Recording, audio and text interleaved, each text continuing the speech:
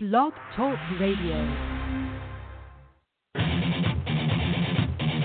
Ladies and gentlemen, it's time for the longest running Bigfoot podcast on Blog Talk Radio. The original Squatchdetective Radio, featuring your hosts, Steve Coles and Chris Bennett.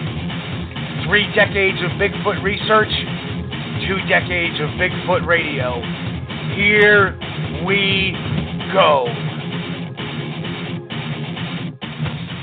911, what are you reporting? We got someone or something crawling around out here. And then this thing walks across the road, takes a turn towards us, and then leaps over a guardrail. All I can remember is flipping the light on, and I see this creature, and I knew in my heart, I knew in my mind, in the whole night, this isn't a man. And the whole time, the whole thing was shadowing us, right behind us, right on the side of us. You could kind of see the thing moving through the woods.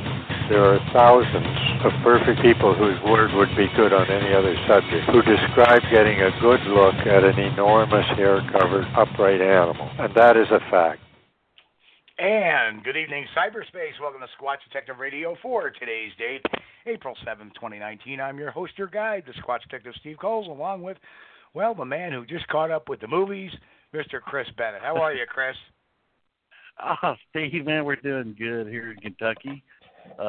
Just recently switched internet providers, and I think it took them about 5 days in between canceling one service and having the other one installed, and I realized something. I'm addicted to the net.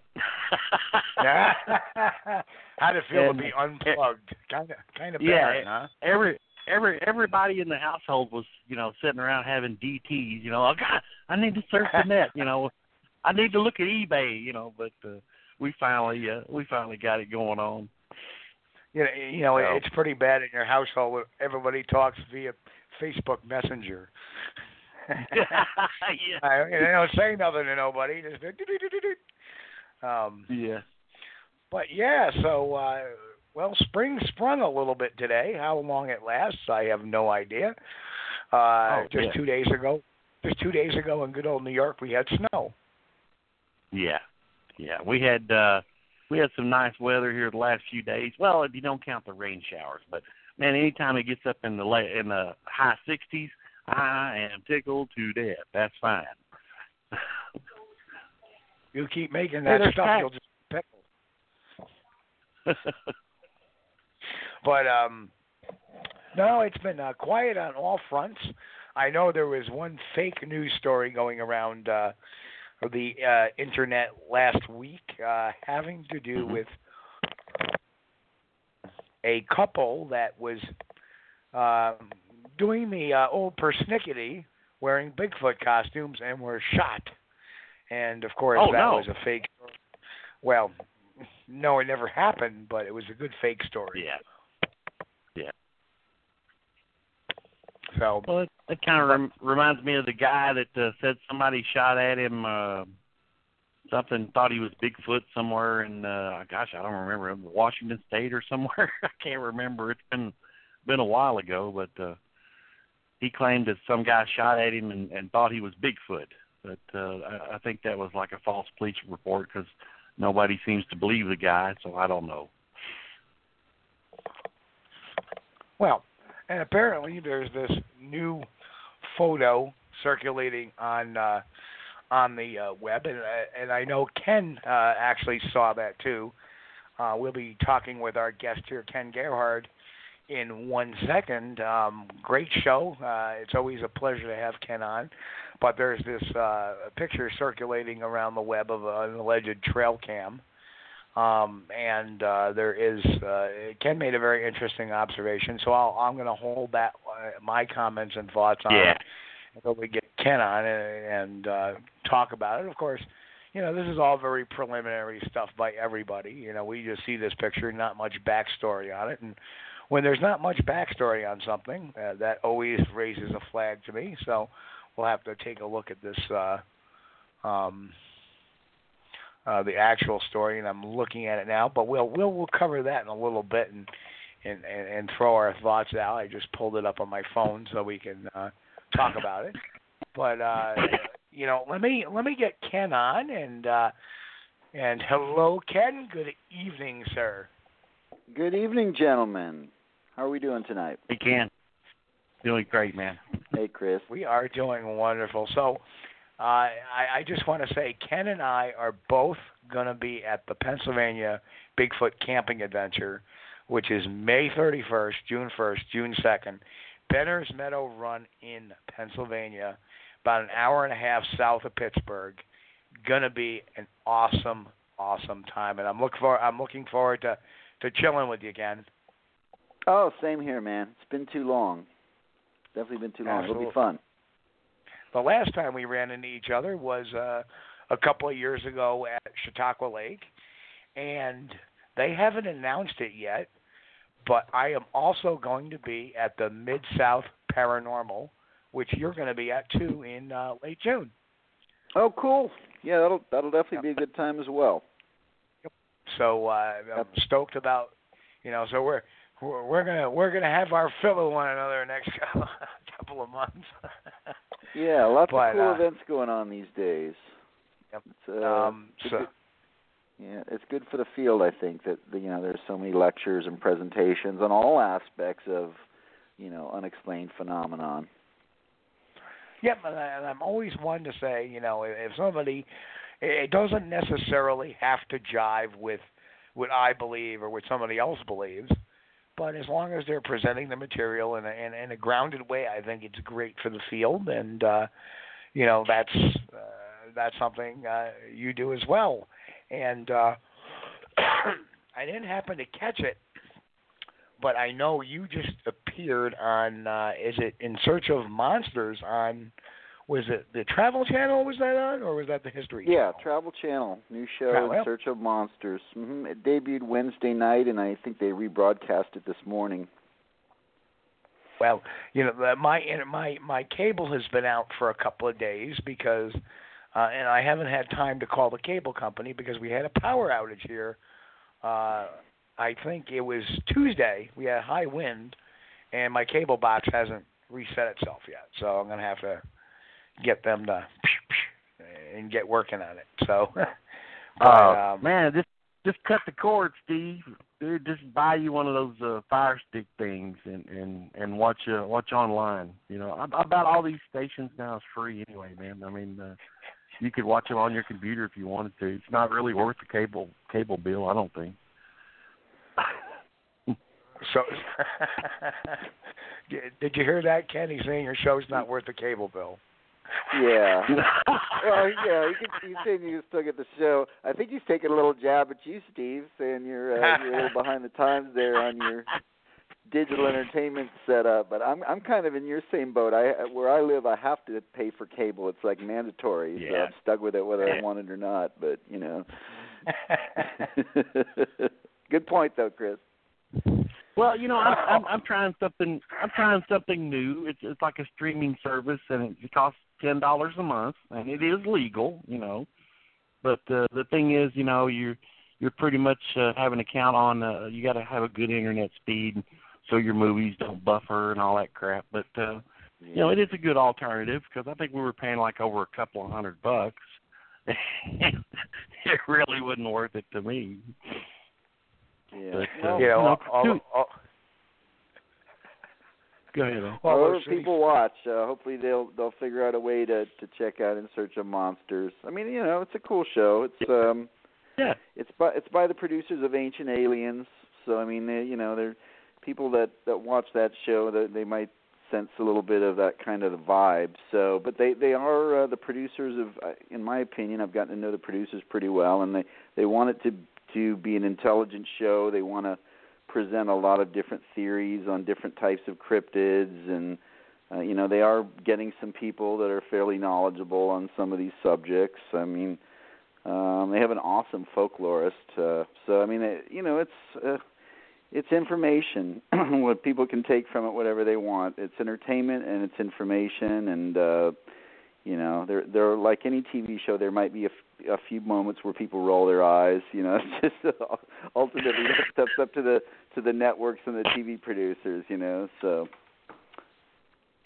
Yeah, in fact, I actually Katie had actually watched it and had told me that it's much like an episode of Monster Quest almost. You know, it's very ground-based and very informative and throws a lot of stuff at you. And that is really cool. And they're in a MIDI. I'm sorry. Go ahead. No, I was going to say, you're more in more than one episode, I hope. Yeah, I'm going to be in. I've learned I'm going to be in 9 episodes. There's 10 episodes total, and I'm going to be in 9 of them. So I'm a commentator in most, and then they are going to feature kind of like the first episode did. There's always going to be like a little mini expedition somewhere in the episode. Maybe not like a full Monster Quest length expedition that lasts the whole episode, but you know, just a little short one. So I did a couple of those as well, and yeah, it's been a lot of fun so far. Awesome. Well, if they and I keep keeping my fingers crossed that they pick it up for a second season. Hey, send them up our way. We'll go look for the Beast of the East. That's the way Absolutely, man. Yep. I'm sure they would be down for that. Yep, that would be a lot of fun. That's the thing, you know. All of the Bigfoot shows and stuff and Monster Quest and stuff, all that's getting canceled, and we need some more good ones, you know. We need to, if one gets canceled, sure, that's okay, but they need to add something else to take its place. And I'll always support those shows, regardless whether I like it or not. I'll watch it. And, you know, you see people, sometimes I see friends on there, and sometimes I see people that I don't really think much of, but you know, hey, that's part of it, and I'll watch the entire show. And JB, and I'm sorry, Steve. I'm reading in the chat, man. Go ahead. No. Well, our buddy Jay Pachochin is also going to be on the show as well when they do the Beast of Bray Road. So that's kind of cool. Yeah, they picked a lot of good folks. And the eyewitnesses, that's always a good part of these shows. If you get to hear, like, first-hand eyewitness testimony, sometimes you can learn some cool things that way. So, yeah, well said, Chris. I mean, but, you know, here's the thing. We all know that TV and culture in general is cyclical, right? So, I mean, you had Monster Quest kind of ran its course, and then there was a little drop-off, and then Finding Bigfoot kind of picked up for a while, and you know, then that went away. So it's like that's what they do in these any type of TV programming is things cycle around and then they come back again. But I think we're at a good place because the Travel Channel has really committed to programming about, you know, cryptozoology and ghosts and all kinds of just weird mysteries at the museum and just all kinds of weird stuff, which I like. Well, Ken, what got me about Monster Quest, Ken, was, you know, I would go online and check this stuff and check the ratings for each show each week.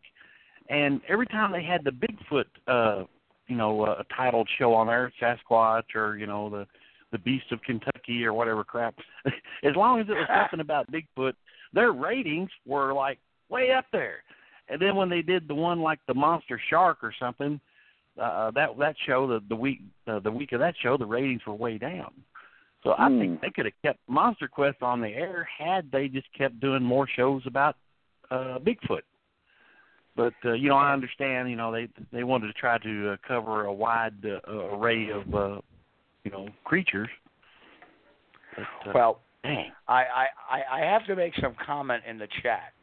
Mr. Bennett and Ken, you're going to get a chuckle out of this.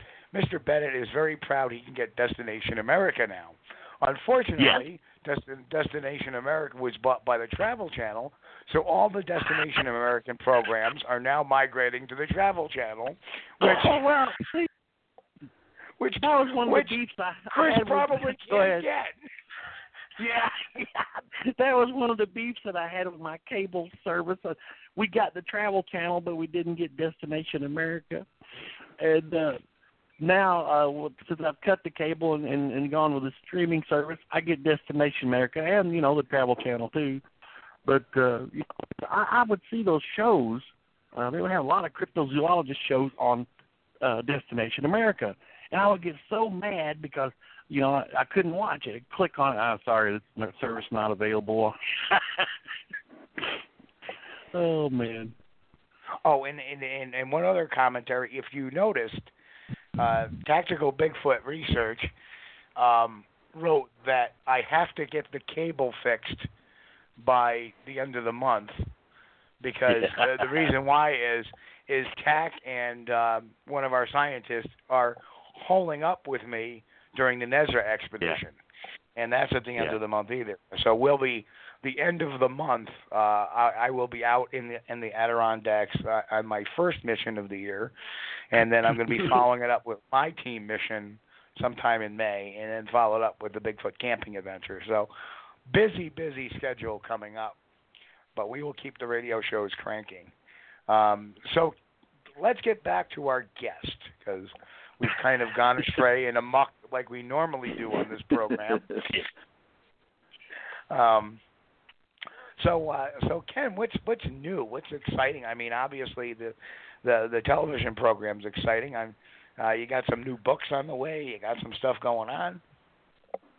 I'm working on a new book.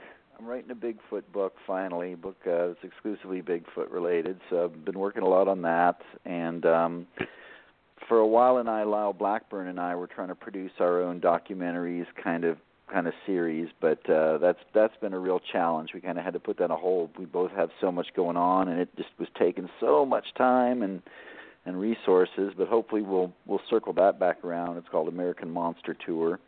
We got one episode done, and we kind of got stuck on the second one. What else? Some cool investigations here and there, and I'm also a volunteer at the San Antonio Zoo, so I go there once or twice a week and teach classes, and it's just fun kind of being around all the animals and stuff. And so just got a lot going on, Steve. It's always, life is good, and as you said, there are a lot of events coming up this year. This coming weekend is the Southeast Texas Bigfoot Conference in Huntsville. It's the second year. They had 1,000 people turn up for the first year. Wow. Last year. It was really mind-blowing how many people supported it. Bob Gimlin was going to be there this year. And then third weekend of April, I'm in Littleton, North Carolina for a crypto paranormal festival. They have a lot of apparently Bigfoot sightings around Littleton, North Carolina. And then end of the month, I'm going to be at the International Cryptozoology Conference in Portland, Maine, up there with Lauren Coleman and at his museum. And so there's just a lot going on, man. Feel very blessed. Yeah, I guess so. I mean, what is your favorite part of the conferences? Mine is always the mingling. That's, to me, is the crux of the whole thing. I mean, I look at them as great social events. How about you? Oh yeah, meeting new, seeing old friends, reconnecting with people, meeting your heroes. A lot of my heroes are fellow researchers and investigators, and just getting inspired by them. And you always kind of make a connection with some new people, which is always kind of fun. Open some doors. And some of the people that relate stories and accounts, there are of course experiences or eyewitnesses that show up to a lot of events, and sometimes their stories can be very compelling, or their accounts. Sometimes not so compelling. Those can be fun and interesting too. So just all of it, man. They're just But I think I'm with you there. It's fun. The camaraderie is nice. Yep. Absolutely, and it's always nice, I think, at these events to kind of, see people on a personal level. I mean, so much where we either see each other on television or we see each other on Facebook and through blogs, but the you actually get to connect with people, I think, when you're face to face, and that is, I don't know how many people have said, "Boy, you're a lot shorter than I thought." I'm like, really? Sorry, I'm only 5'10". I'm sorry. I'm not. TV makes you look so taller. Huh? Yeah, it also makes me look fatter too. That's good. But usually that's the first comment I get. You're shorter than I thought. Oh, thanks. I'm also dumber than you thought too. I don't know, you guys. I don't see how you do it. Never meet your heroes, right? I would rather not be on TV at all. You know, I'm fine with watching it, but I don't want a camera pointed at me. I've got a face for radio, and that's fine by me.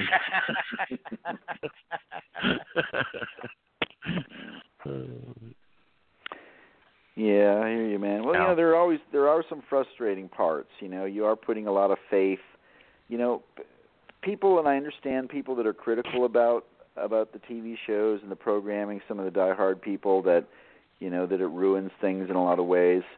I kind of see it in terms of, you know, it's important that it, you know, raises the subject matter in conversation. It raises public awareness. People talk about the stuff hopefully around the water cooler.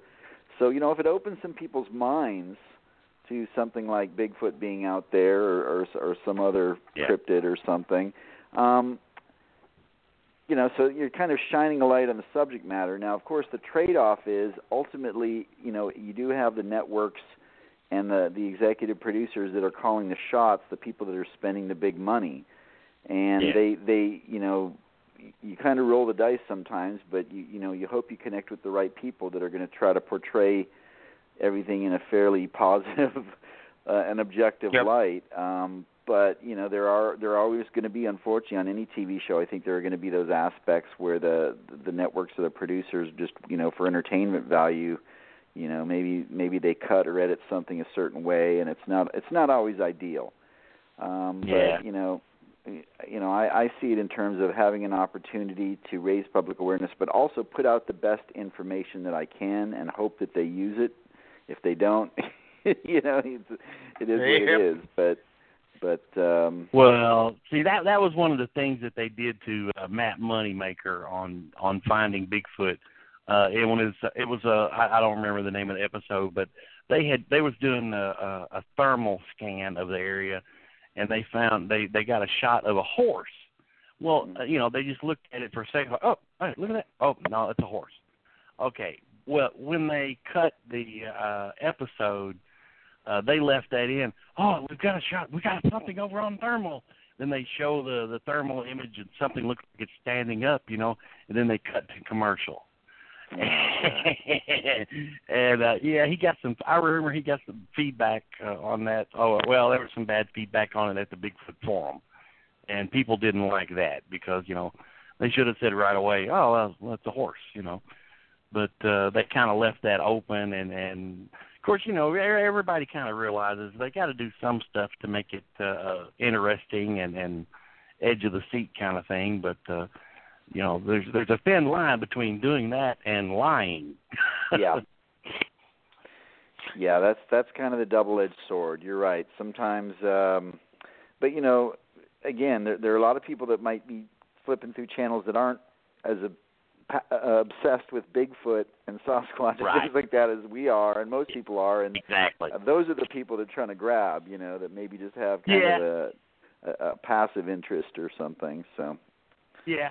I always try to keep in mind that the show is for entertainment, and it has to be entertaining, and you know, that's part of it. Not everything is like a serious documentary, but I enjoy those too. I really do. Yeah. But heck, man, I'm up for anything about Bigfoot. You know, any kind of movies, any kind of shows, whatever.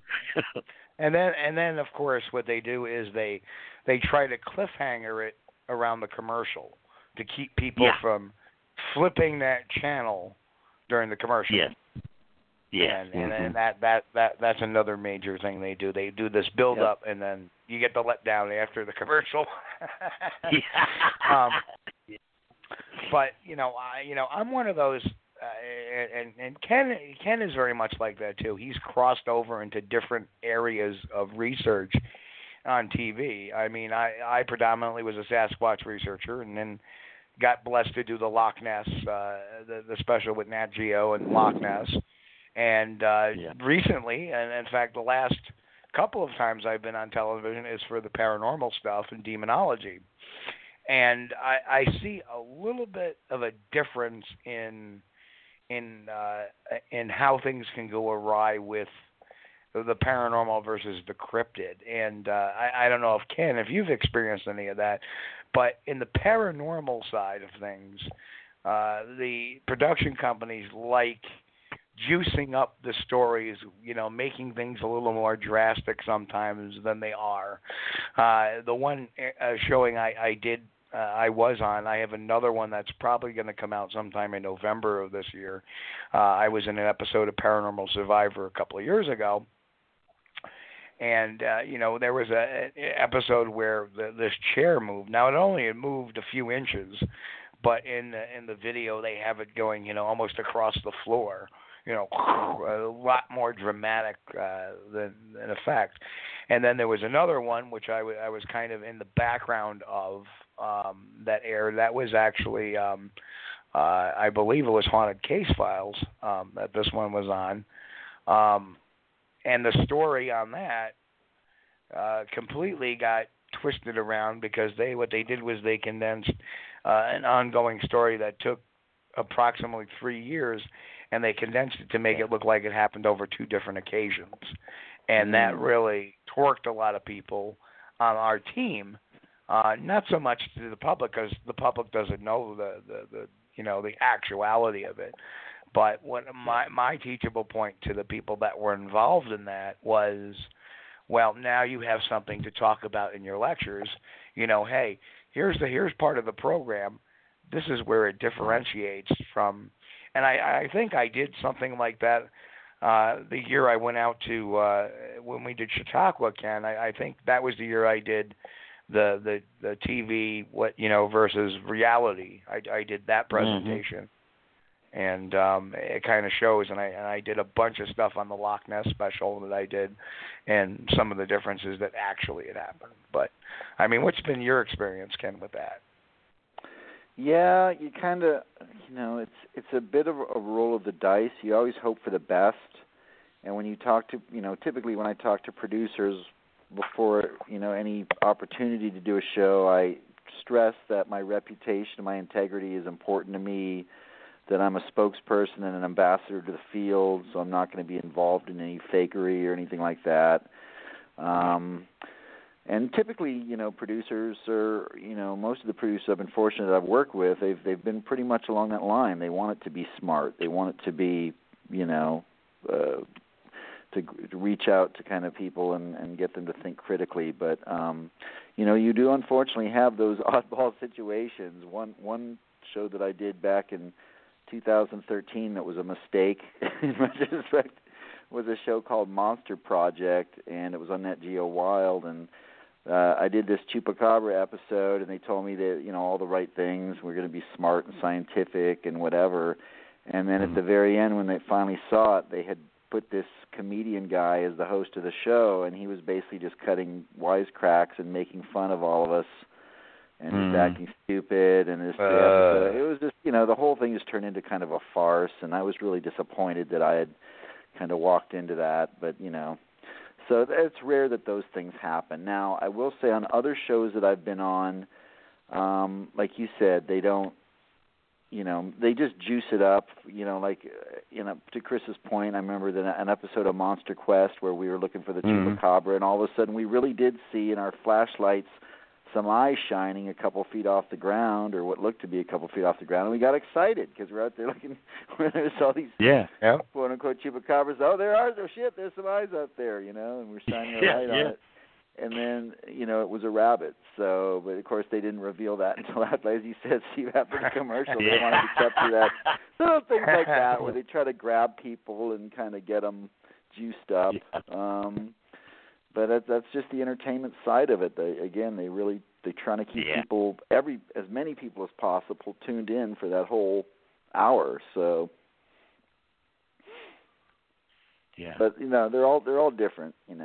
Every show. I've done some really the smartest ones I've done have been with European production companies. I've been fortunate to work with some German and British production companies, and they're always kind of more old school documentary. They just want to do the kind of, a lot of information and, just it can be a little drier, but to me, I like that kind of stuff when it's just, as much good information as possible without as many theatrics. Yeah. Hey, Steve, Tactical Bigfoot Research in the chat just put out a great question. You want to take this one, or you want me to grab it? Yeah, I'll take it. So, Tack, our good friend Mike, would like to know, where is your favorite place to look for cryptids? Oh, wow. That I've been to, well, I guess this isn't a bucket list. Okay? It's somewhere I've been, or I guess I've been repeatedly. Yep. Man, I'm really I love the jungle. So like I've done some research down in like the jungles of Central America, like in Belize and some of those areas, and I like the potential whenever you go into a really like tropical kind of canopy or forested tropical forest habitat. I feel like there's so much potential because usually those areas are fairly, they're pretty uninhabited wilderness kind of areas. The biodiversity is very rich. You have a lot of resources there in terms of water and food sources. I mean, those things always are exciting to me because they present a lot of viability for different cryptids. It's like, wow, there could be something out here because it's so dense and there's it makes sense biologically. But of course, working in Alaska was pretty amazing too. I mean, that's kind of even though it's not a tropical climate. I mean, the habitats up there are just unreal in terms of the river systems, and I mean, there's like 3 million lakes in the state of Alaska. Think about that for a second, and then you got salmon runs and all kinds of wildlife, and and the population density is low. That's always exciting when you go to an area. As opposed to searching for a cryptid on the outskirts of the Dallas Metroplex. I mean, versus, going somewhere where you're just out in the middle of nowhere and saying, wow, there really could literally be something out here that people don't know about. So, good question, though. Oh. And Mike is back to the Mapinguari, which a few weeks ago we had on Ray Sheasley, who's an entomologist who actually spent time in the rainforests dealing with the FARC incursions back in the 80s, and actually had gotten lost for 22 days on his own. Great tale of survival there. But him and his unit had 2 encounters with the Mapinguari. And that was a really cool thing. But have you heard of stories of the Mapinguari firsthand by anybody? No, I honestly have not, man. I mean, it's definitely of interest, I'm sure, to many cryptozoologists and people that are interested in the subject. I, of course, most of the information I've heard is the research that David Oren did down there in the 90s and stuff when he collected a lot of eyewitness accounts and from the native people, and there were actually several. I was surprised there were several accounts of them being shot by hunters and things. I think he interviewed at least 3 different hunters that claimed that they'd shot one, and that's always kind of a frustrating scenario because your natural inclination is where's the body? Where's the body, man? If they can track that thing down, we can put this thing to rest right now. But frustratingly, as always happens, the remains vanished in some mysterious unknown locations. So. Yeah, and in the rainforest, that's not a big surprise. Yeah, that's another good point. Things go quickly, but no, I've never gotten any firsthand accounts on that particular cryptid. Very cool. Now, we've talked about this before, and I always find this a very fascinating topic. And it's not necessarily a ground-based cryptid, but the flying humanoids. Have there been any new flying humanoid stuff going on? I haven't heard much of it lately. Well, of course, there was that big flap up in and around Chicago, and that was documented by researcher Lon Strickler of the Phantoms and Monsters website. Another guy that'll be, I think, over at the Pennsylvania Bigfoot Camping Adventure. So Lon does a good job of posting accounts of some of the lesser known, weirder creatures out there. And of course, he had several different accounts that he'd collected on that. He's got a book out. I haven't had a chance to read the book, but he was gracious to send me a lot of the eyewitness accounts when they were coming out. And so that was, I think, maybe 2 years ago now. Boy, time is flying. Maybe a year ago. As far as my own research, I get contacted from time to time by people that have claimed to have had experiences. Very recently, I heard from two interesting accounts. They're really just so incredible that you kind of scratch your head. But I mean, I've interviewed both witnesses, and they both seem at least sincere in their belief that they did see something very unusual. One guy claims that he saw, this was in Arizona, he claims that he saw a bat-like creature that was about 12 or 14 feet tall. And he said it had red glowing eyes and large teeth, wings and arms, 14-foot wingspan. I mean, this sounds like a monster out of a science fiction movie, right? Yeah. Grayish pink skin, 3-fingered claws. So anyways, I mean, I kind of went back and forth with him a couple of times, and he says his friend, I haven't interviewed his friend yet, but he had a friend that he said he would put me in touch with. This guy was real sincere. He said, I know you think I'm crazy, but I saw this thing. It was kind of out in a remote area of Arizona out there in the desert. So that was kind of a weird, I don't know if it would be a flying humanoid or some kind of just weird gargoyle type of creature. And then even more recently than that, I just recently got a report from a guy, and this guy was out in West Texas, where I get a lot of reports of flying humanoids, remote areas near the Panhandle, and he claims he was up in a little town there, and he saw something flying over that was basically like a man-shaped form with wings, giant bat-like wings, but he said it also had a beak. It had a human-like body, but it had a beak and some other weird features. So those are the most recent. One of the frustrating things about the flying humanoid phenomenon, or frustrating only because you can't really build a good hypothesis, is that the descriptions vary so dramatically from eyewitness to eyewitness. I mean, except for the Mothman, where you had a lot of similar descriptions. When you get these different reports from anywhere, the physical descriptions are radically different, and so that's why I personally think that the flying humanoids represent some kind of spectral, non-physical phenomenon, like a manifestation of some kind of energy or a shape-shifting thing that people see and interpret in different ways. Yeah.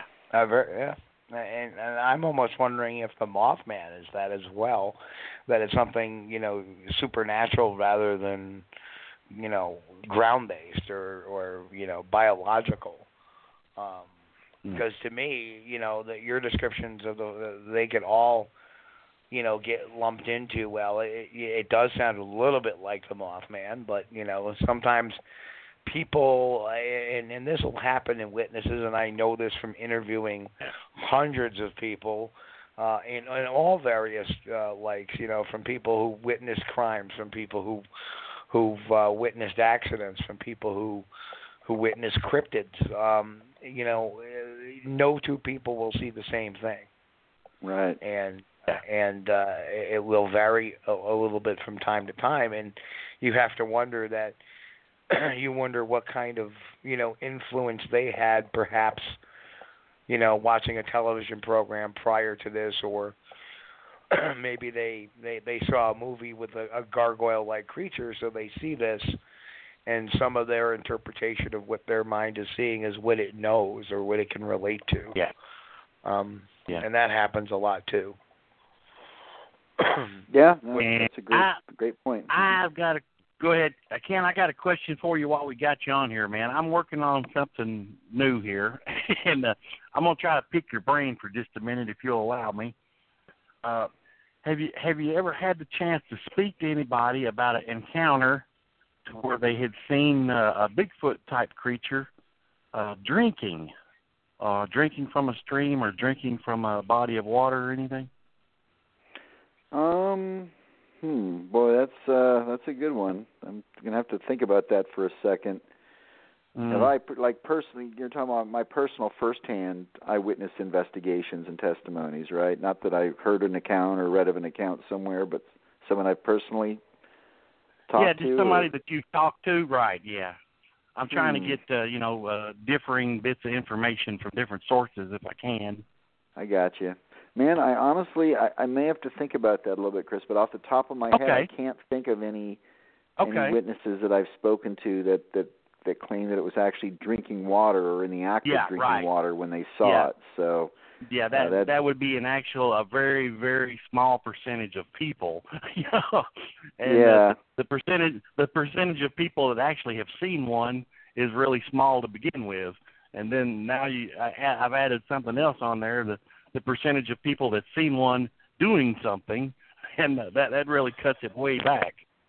Yeah, that's a good point. They've got to drink water if they're flesh and blood. So, they're certainly seen around water a lot. But no, I'll have to get back with you on that one, buddy. I'll check my archives and see if I've got any accounts like that. Maybe I just can't think of those at the moment. Okay, that's great. That's fine, Ken. Thanks, man. Mm-hmm. So, earlier in our opening monologue, I talked about this new trail cam picture that has come out, and this is the description of what came out. Was an American hunter living in northwestern Pennsylvania shared a very unusual snapshot. According to the man, in recent weeks he began to notice that someone was chasing him from the forest. A dark silhouette appeared on the hills, hiding behind trees and rocks.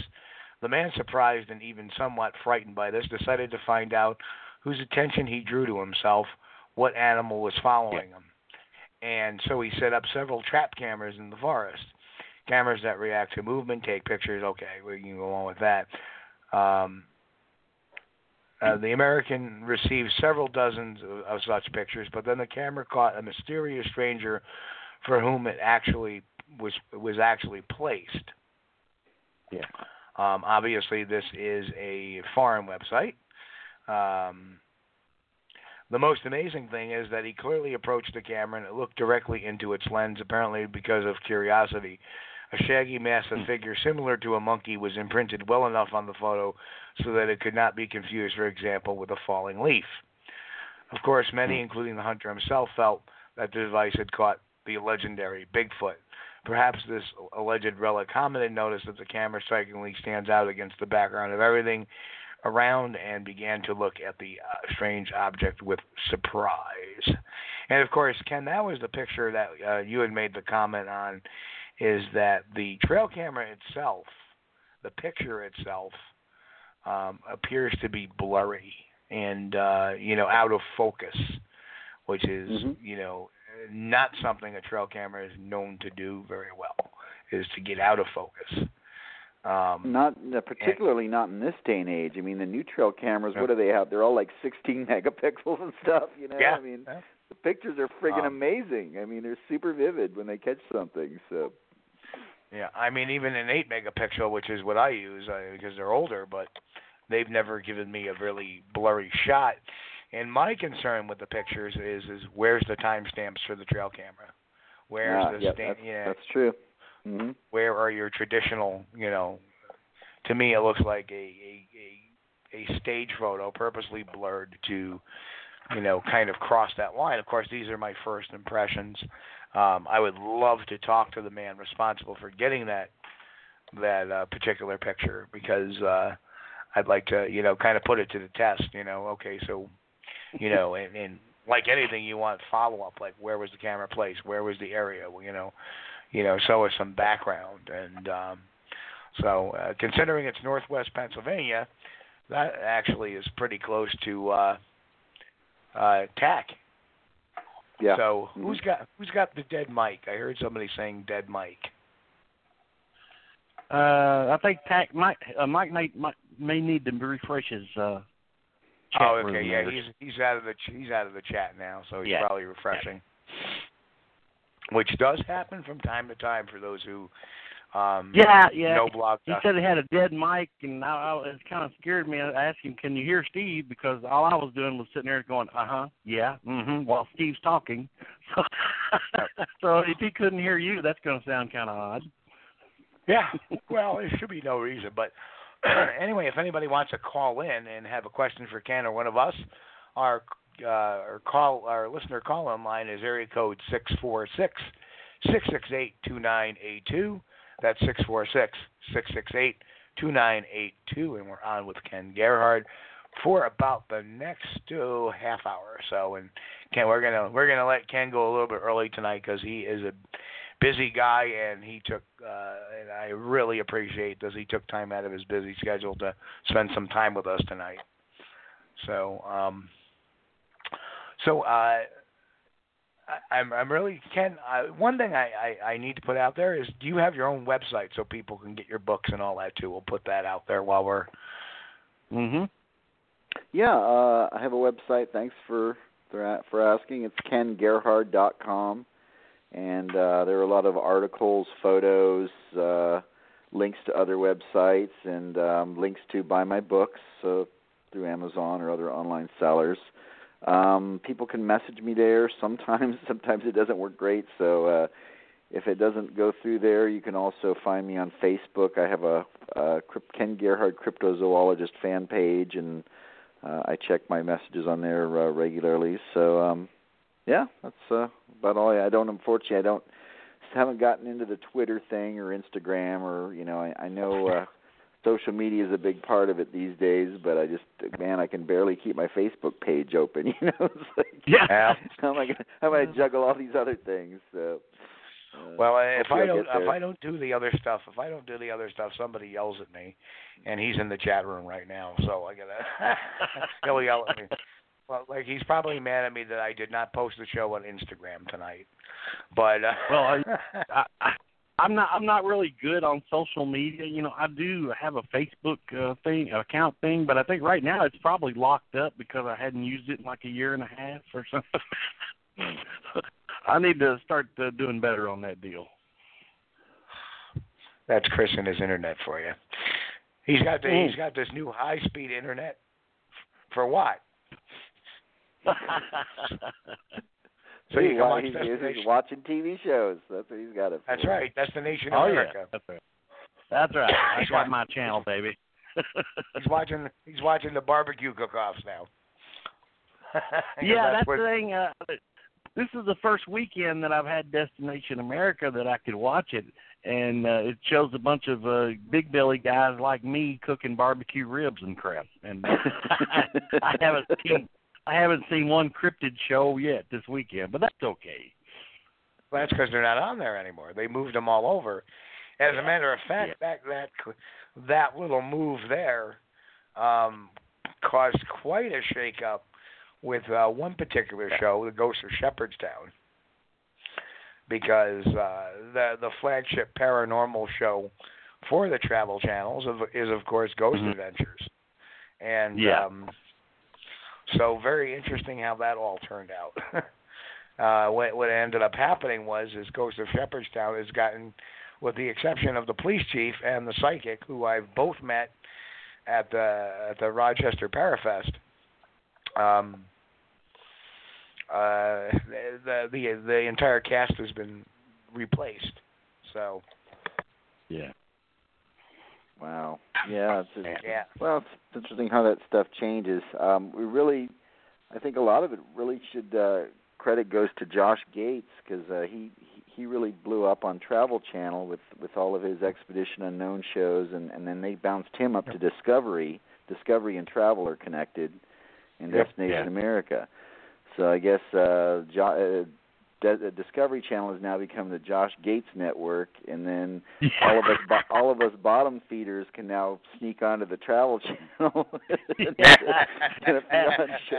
But unfortunately, that, as you indicated, that turns Destination America into something completely different now. So I guess that's kind of the fallout from all that. So it's interesting how all that stuff happens.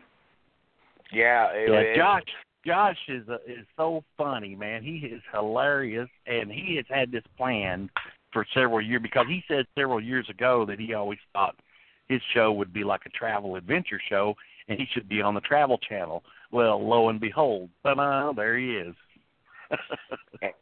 And if people keep their ear to the ground like I have,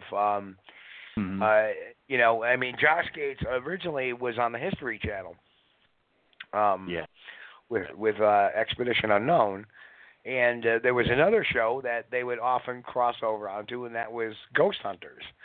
And if people keeping their ear close to the ground, Jason Hawes, who is the founder of CAPS, has been hinting that there is a new show brewing, and my guess that's either going to be on Discovery or one of the Discovery networks as well. Yep, that would make sense. Yeah, so, and I knew about this for actually a couple of years ago when I ran into Jason Hawes down in Scarefest a couple of years ago. So, very cool stuff. Ken, at the effort of straining your patience here, buddy, I know you've told us before, but somebody listening to the show tonight may not be aware of it, but have you had a Bigfoot sighting of your own in the past? I've never seen one with my own eyes, unless you would consider that I may have seen eye shine, and to put that in context, and because I don't know for sure, basically summer of 2005, I was with Chester Moore Jr., We were investigating a location called Little Cottonwood Lake in North Texas where there had been a lot of sightings. Very remote lake, very difficult to get to. Sun went down. I had a video camera rolling. We were hiking around the lake. We heard grunting, primate-type sounds, very loud and deep. Sounded like an ape. We were not able to see what was making the sounds. It was about 40 yards away in some thick brush, and we couldn't flush it out, and we were kind of nervous anyways because we only had one gun between the four of us, and things sounded really big and pissed off. So, but we moved to a higher vantage point on the lake, and we had a spotlight, and shining the spotlight down where we had heard the sounds, we did get some eye shine reflection. It looked like it was at least 6 or 7 feet off the ground. It was hard to tell, but it looked very high up, too high for a deer. So I don't really consider that a sighting, but I did see, what may have been the eyes of a Bigfoot. And then, of course, I often tell the story that I did find other evidence the next morning when we were able to make our way into that area. We found footprints and some mutilated turtle shells that had been ripped in half like pistachio nuts. And so, I mean, all of that to me was like the most convincing thing that I've experienced personally, and that's like one time in 30 or 40 years of doing field work. So, well, see, that's why what gets me about your side, your encounter, is that you went back the next day in the area and done some recon searching for secondary evidence and came up with it. And to me, I just believe what you had seen that earlier that night before was one of these creatures. And I think that a lot of people end up not going back after they have an encounter of that type. And I think it's a mistake. I think we all need to go back and look during the daylight and see what we can find, because there may be something on the ground. Heck, you never know. You could end up with a hair sample or something. Yeah, you're right. Physical trace evidence is really, that's, short of a body. But if you could find, some hair or blood or skin, something that, and of course nowadays with the DNA testing, as advanced as that's getting, if you can find something that's been eating, find some something with bite, who knows? It's possible, but you're right. That's an important part of gathering evidence is, finding something physical or corporeal that can be, studied or tested. Right. Yeah, I have high hopes for the eDNA now, man. I keep saying that every show, but it's the latest technology to come out, and I think it's really going to do a lot to help us solve this mystery. For sure. One of the interesting things that Ken had mentioned was the the turtle shells. And I had never known that, but just to correlate some stuff, I was investigating a rash of Bigfoot sightings in East Texas, probably about 12 years ago, and one of the things I had uncovered was these emptied out turtle shells. Right. I mean, scores of them. I mean, like 10 or a dozen or 15 of them. I mean, it was like, what the heck is eating all these turtles? And they had been just like you said, they had been like, they were just the shells. That's all that was left of them. And I can't think of any animal that would do that normally. I mean, or without leaving a mess. I mean, if it was a coyote or something like that, right. You'd think it would be. But I mean, Bigfoot or Sasquatch, if it exists, it's a massive generalist omnivore, right? So it's got to be out there eating everything in sight. So I mean, turtles seem like they'd be a pretty good, since these things are seen around the water so often. Mollusks. I mean, obviously everyone's heard that the accounts of them digging for clams and different things, but turtles I think would also be a good source of food. Now, I can't usually catch a turtle; they're pretty damn fast, but I guess a Bigfoot or a Sasquatch may have figured out a way to do that. So, and one of the prevailing theories that, and I want to get your take on it, is that there's a lot of people that. And I've heard this in several places. I've heard this in the Adirondacks. I've heard this in Kentucky. And I've heard reports of this from researchers all over the country about coyotes wailing either before, during, or after Sasquatch howls. And there seems to be some correlation between the coyotes and a Sasquatch, like the Sasquatch follows them. And my guess would be is they're waiting for the coyotes to take down something, and the Sasquatch will move in and grab their kill. I mean, your thoughts on that? Yeah, that makes sense. I mean, that happens. There are other examples of similar things in nature where other species will follow, vultures, for example, to find carrion or... what was the example I heard the other day? There was another example of a certain animal species that basically they'll follow around, as you said, coyotes or other animals that are going to, basically provide a free meal, something that they can just steal away, So yeah. I mean, on the African savanna, I mean, you have that kind of tug of war between lions and hyenas and. Yep. Wild pigs and different animals that'll just leopards that'll just spend a lot of time kind of chasing each other off and it would make sense that any animal would take advantage of that type of behavior pattern and less energy exerted if all you have to do is just walk up and to that point, Steve, I mean there seem to be a reasonable number of accounts of Bigfoot stealing salmon out of fishermen's nets, particularly in the Pacific Northwest. Or stealing deer carcasses. I'm sure you guys have heard those stories about hunters that claim they've shot deer and then a Bigfoot stepped out of the brush and just scooped it up and ran off, So yeah, and a much forgotten story. And I don't know if you remember that story? It was called The Siege at Honubby. Yeah, very famous. But a lot of the newer people have kind of forgot that story or never even heard of that story. And I mean, I actually spoke to the gentleman who was on that property, and he was a member of Bigfoot forums for many years. Something was raiding their deer lockers. Of course, they were big time hunters, and that's how they kept themselves fed and had meat. And then they would see the glowing eyes, in the forest, and they were starting to take shots, and it wasn't scaring them, and they couldn't figure out why. And a lot of times they would shoot a deer, and they would go out to get it, and it was gone. It had been dragged off or picked up, or carried off, I should say. And what they realized was that the gunfire actually was the Sasquatch's dinner bell. They would hear these shots and they would start looking for what the hunters would drop. Oh, wow. Because that was that was a very free event. That's why they couldn't scare them off with gunfire. Yeah. And that was the unnerving part of that. But there was a lot more to that story too. I mean, they were walking on the people's porches at night. They were rattling the doors. They were banging on the windows. Very similar to what happened in Fouke.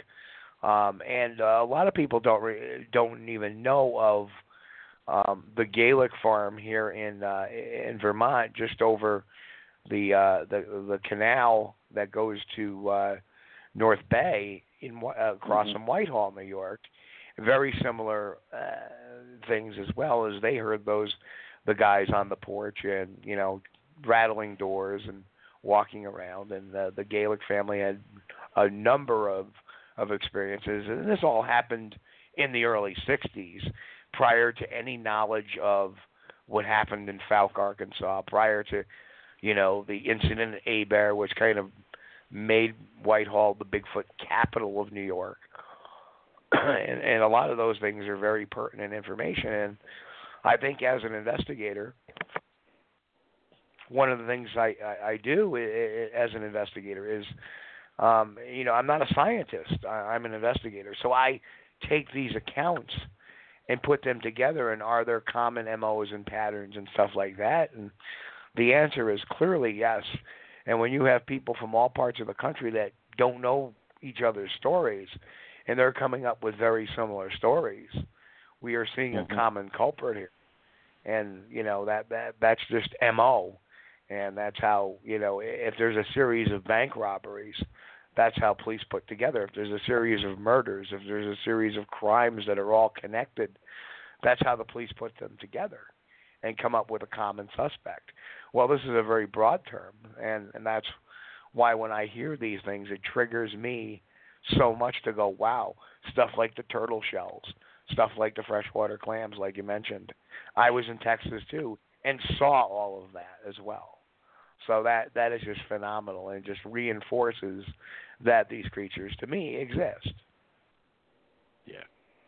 Yeah, it is interesting sometimes when you really delve into the subject matter that you, as you said, you find these kind of interesting correlations and tie-ins, and sometimes a little bell goes off in your head, and you think, well, that's interesting. That you're getting kind of similar information about these creatures that from different parts of the country from completely disparate sources.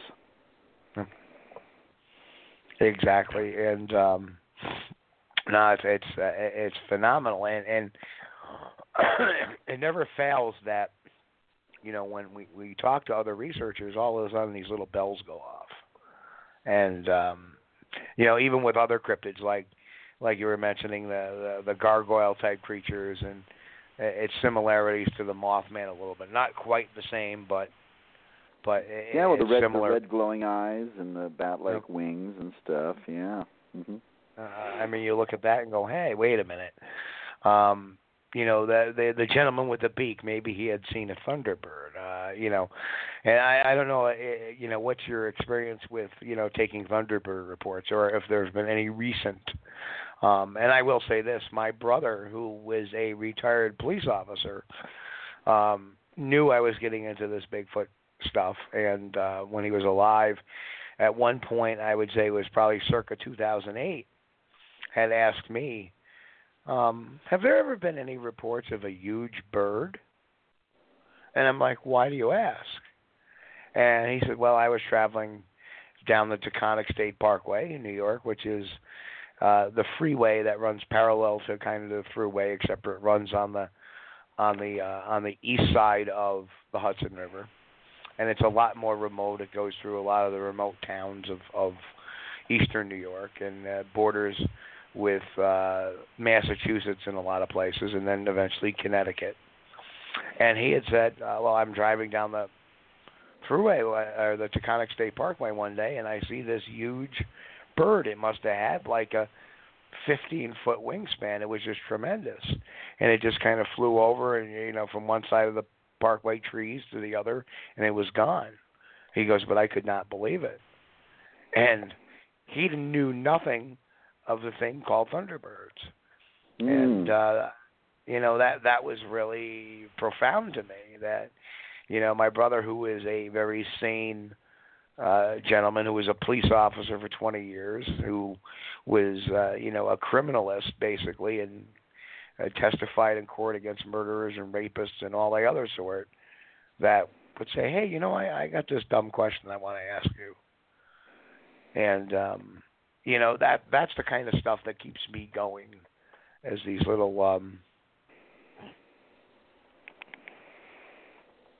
So, are we having problems with the broadcast? Yeah, that's interesting, man. Actually, where is that? Where in upstate New York is that? Is it? It's closer to Massachusetts, you said, like eastern? Yeah, it's eastern New York, along the Taconic State Parkway. It would probably be somewhere, west of the Pittsfield area.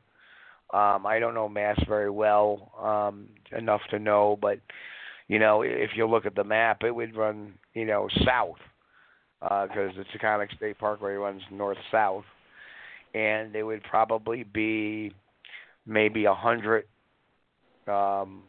miles north of New York City, where he observed maybe about 90 miles north of New York City. Well, I don't remember the specifics, but there was a pilot who claimed, a businessman / pilot flying a small plane in the 1964, I think, that claimed he saw a Thunderbird over the Hudson River.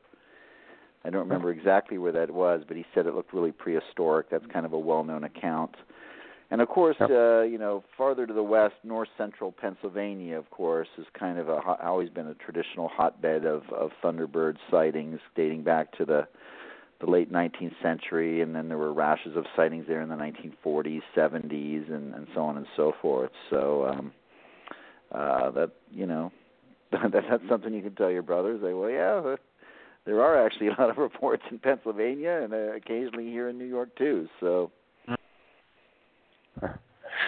Yeah, so just amazing stuff. Steve, so we got another question for Ken in the chat here, babe. Fire away. Okay. Well, Ken, our good friend Kite Squatch has come up with a question here for you. It says, does he consider there to be a connection between Thunderbirds and the extinct Teratorn birds? Oh, that's a good question. I think Teratorns are kind of the leading candidates to explain the Thunderbird sightings. I mean, here you had these massive birds in North America up until at least 12,000 years ago at the end of the Ice Age, the Pleistocene, and, maybe they outlived that time period. But there have been hundreds of Teratorn fossils found, mostly in the western states, the La Brea tar pits in California, some in Nevada, Oregon, and in the east I think they've found some Teratorn fossils in Florida. There was one species, Teratornis mariami, which was kind of the most prevalent species that we know of from fossils, had about a 12-foot wingspan. But there was a larger species called Aeolornis, and Aeolornis was the genus. That thing probably, based on reconstructions, probably had a wingspan closer to 17 or 18 feet across. And these birds were basically in the same family as vultures, modern vultures and storks. I think they're called the Aciconiiformes. And so they probably were big, nasty, weird, ugly-looking birds and may have had a hooked beak, kind of a raptor-like beak like a vulture. So, I think that's the most rational explanation. If you're looking for a candidate to explain modern Thunderbird sightings, surviving population of Teratorns would be the most, because, beyond that, the largest known birds in North America, obviously you have the California condors with like a 9 or 10-foot wingspan, but those are heavily endangered, and those are all monitored closely in California, Grand Canyon, the areas where they live. And then after that, you have like golden eagles can have an 8-foot wingspan. Pelicans, I guess, white pelicans can maybe get up to 10 feet, and maybe some of the bigger storks. But those birds are typically very bright and colorful, and Thunderbirds are always described as being kind of a dark color, black or charcoal or brown feathers. So, good question. I think the Teratorn is there's, of course, as is always the case with a cryptid, there's a problem in terms of, if you had a population of teratorns, you'd have to have, probably at least 1,000 of them somewhere, to have a viable breeding population, even if they're spread out. So if there's 1,000 birds out there with an 18-foot wingspan, 15-foot wingspan, why aren't they being seen more often? Or are they? Yeah. People just aren't reporting it. It's going to be hard to miss a big bird like that. But I'll tell you what, there's no physical evidence. The thing that I think about that is really extra cool is with these pterodorns, they were alive at the same time our human ancestors were alive. Sure. And unlike a pterodactyl or something from the 65 million years ago, these birds were alive when our ancestors were here. And I'm certain that our ancestors would have probably had to watch their small children very closely. Yeah, 10,000, 11,000 years ago, that's nothing, man. Think about the big scheme of things. Yeah. Like you said, it's not like the dinosaurs were like 65 million years ago. 10,000 years, that's like the dawn of civilization right there. So who knows? Yeah, and the saber-tooth and the mammoths and all that wonderful stuff. Right. It's to do this stuff, you just got to have a rich appreciation for science and history. They all go hand in hand when you talk about this stuff, and it's just amazing. And people think that if people think that cryptozoology or even Bigfooting is nothing but tree knocking and whooping, it's the farthest thing. It's so many different facets to all of this stuff. And just unreal. One thing I do want to cover real quick too is, and I will say this: I was talking to a gentleman once who shall remain nameless, who is getting hung up that people call themselves cryptozoologists. What degree is a cryptozoologist, and yada yada yada. And to me, what kind of gets me is, what makes a person a philatelist? And, people that don't understand what a philatelist is, it's a stamp collector. So that's the technical term for a person who collects stamps is a philatelist. It's a title, but it's a sanctioned title. And if you study the topic, then you can call yourself that, I suppose. And he was just too hung up on titles, I suppose. But yeah, well, that's a good point. But you're right. And there's, people ask me all the time if there's a scientific degree or if that's required, and it's not. And I often preface what I tell people by telling them, hey, I don't have a degree, or I'm not, there's no academic degree behind this, but you can also be what's called a citizen scientist, which means that you can still follow scientific methodology, think critically, be objective, gather evidence, work with other people to have peer review and different things. You can still take a lot of the steps that a scientist will take, and if you're a pragmatic person and you think critically and analytically, you can still contribute to a field of research. And since there aren't any scientists, for understandable reasons, there aren't any real, there's a few. I shouldn't say there aren't any. There are very few scientists working in the field of cryptozoology. That's important that other people do the work and do the research, because I think, having spent my life looking into this stuff, I think there's a lot of evidence that some of these things do exist. And sadly and strangely, the subject matter is being completely ignored by science. And I think it's mainly because they're worried about their reputations and grants and, their jobs and different things. I understand all that. But I really think the work needs to be done because, Steve, how many people contact you on a regular basis and say, I don't know where else to go. I've seen something that I just can't explain, and this is what happened. Absolutely.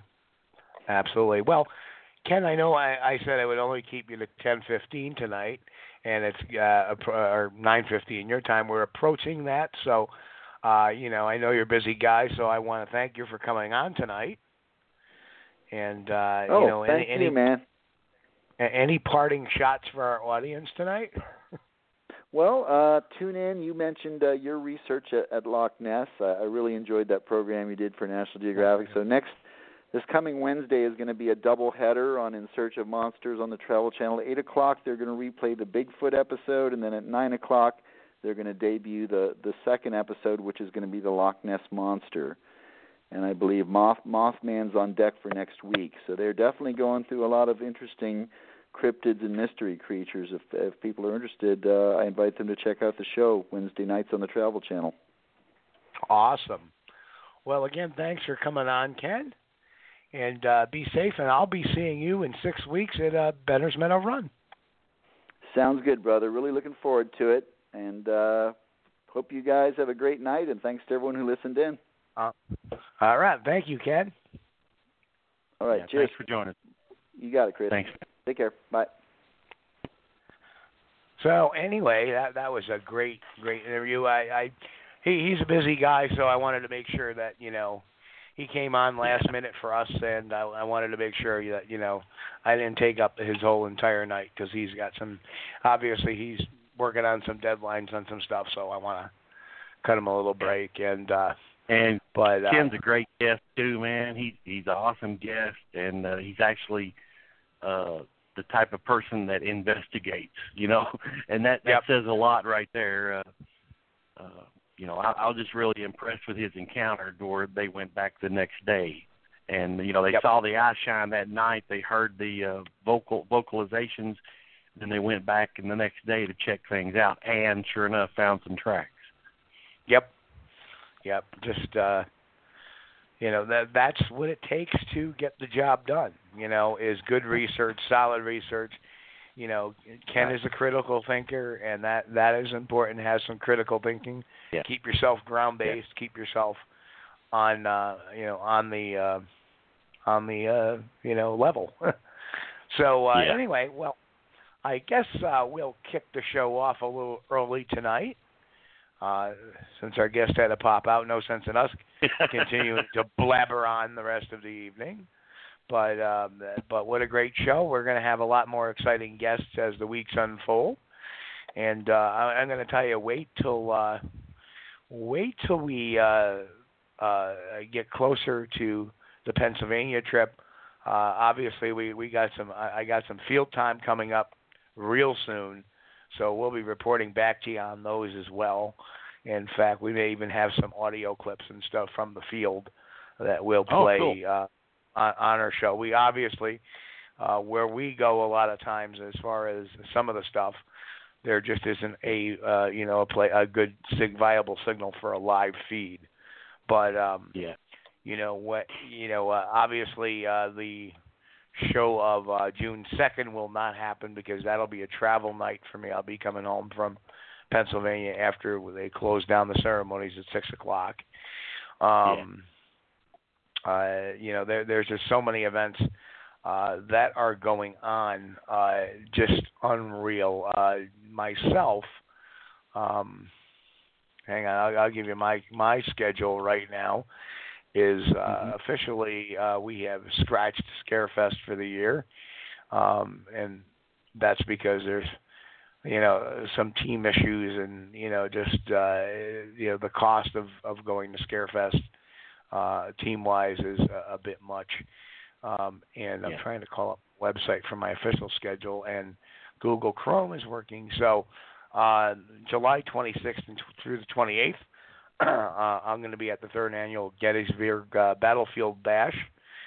That's going to be at the Wyndham Hotel, and that's going to have a whole litany of people, most from the paranormal, but some of us... this little crypto guy snuck his way in there. October 4th and 5th will be the Sci-Fi Horror Fest. That's in Oneonta, New York. That's in my backyard for as far as traveling goes. It's only about an hour and 45 minutes away.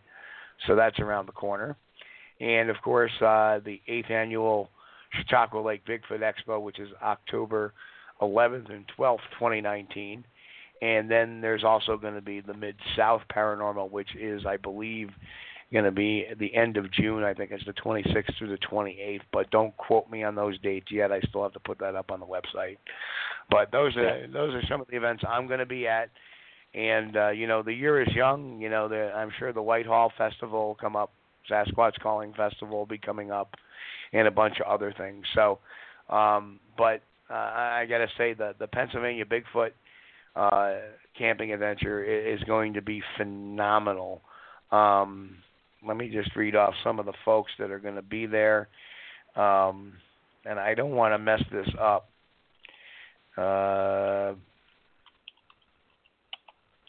And, of course, my internet is I don't know what's got it into Google Chrome lately, but it's acting slower than dog manure. It's like having, and I only have problems with Google Chrome. I don't know what has happened to it. Like right now, my Google Chrome is completely locked up for whatever reason. So I don't even know if the chat's working. It's working. Yeah, it's working. Yeah, I was out of the chat for a minute. I was looking at a video that Digger posted about a eagle attacking a goat, and it was on a mountainside. And this goat took off running full speed down the mountain with an eagle clamped onto the back of his neck, and he was doing flips and flops and everything else. He finally got away, but good Lord, he was fighting for his life. All right, so just so you know, just give me 1 second. Go ahead, refresh if you need to. I have lost the control board.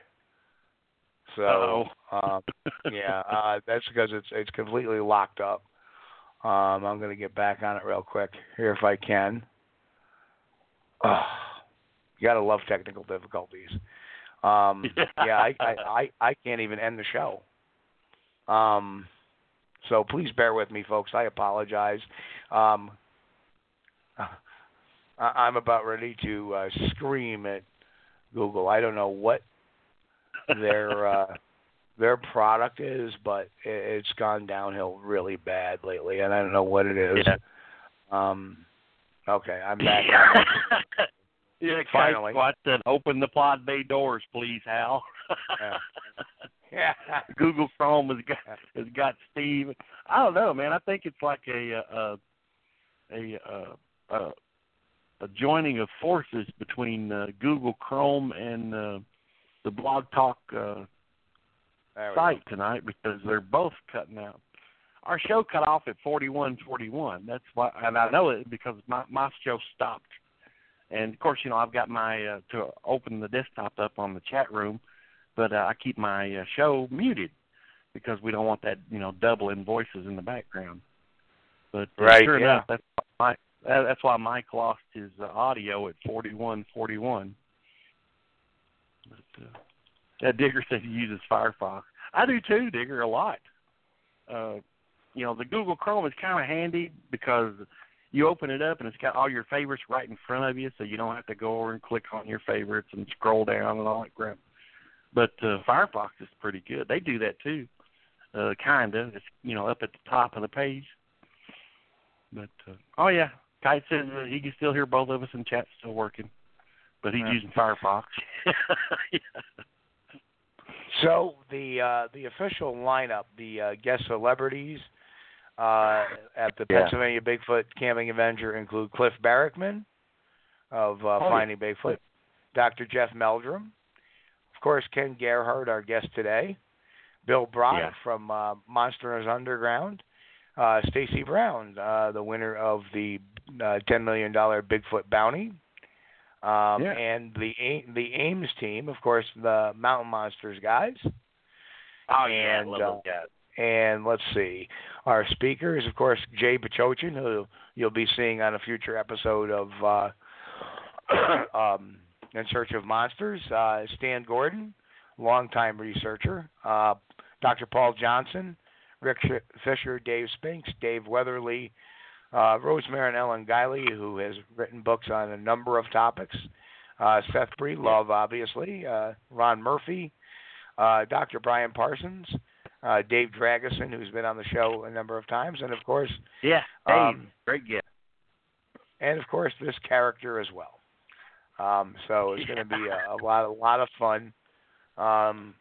You can all sleep through my lecture. That's fine. And I'll be talking, of course, about The Creature, written by Jan Clement, and the information I have found on just who Jan Clement really is. And, after parsing everything and doing a little background stuff, we pretty much nailed the hammer, or the nail. We nailed the nail on the head with the hammer. So should be a fun time. That's going to be worth your presentation, going there to see your presentation on that, Steve. Yeah. And, a lot of it will be going over the story of the creature and its background and its mystery and exactly how I came about to find out who the Jan Clement actually was and what the indicators are of that. So, and is it a real story or isn't it? And what is going to happen in the future with it? So, a lot of interesting stuff. And it's kind of funny because one of the speakers, Dr. Paul Johnson, for years was suspected of being Jan Clement. Is he Jan Clement? We shall see. But we'll find out. Stay tuned. So anyway, stay tuned.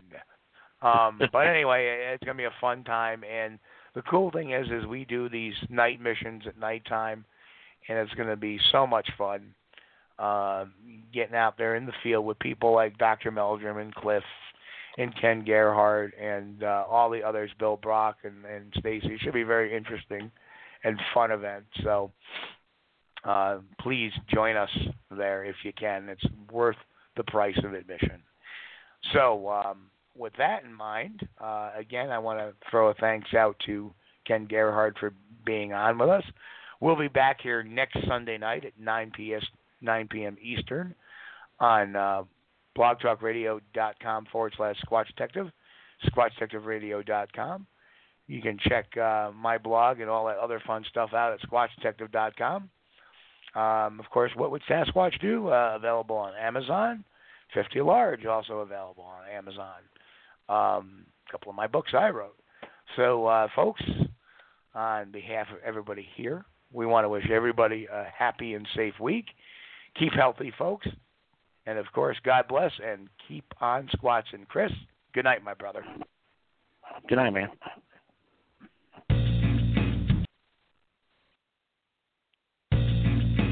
Thank you for listening to Squatch Detective Radio. Join us each week on Blog Talk Radio, Sundays at 9 p.m. Eastern, as your hosts, veteran Bigfoot researchers, Steve Culls and Chris Bennett, bring you guests from around North America, exploring the mystery of the beast known as Bigfoot.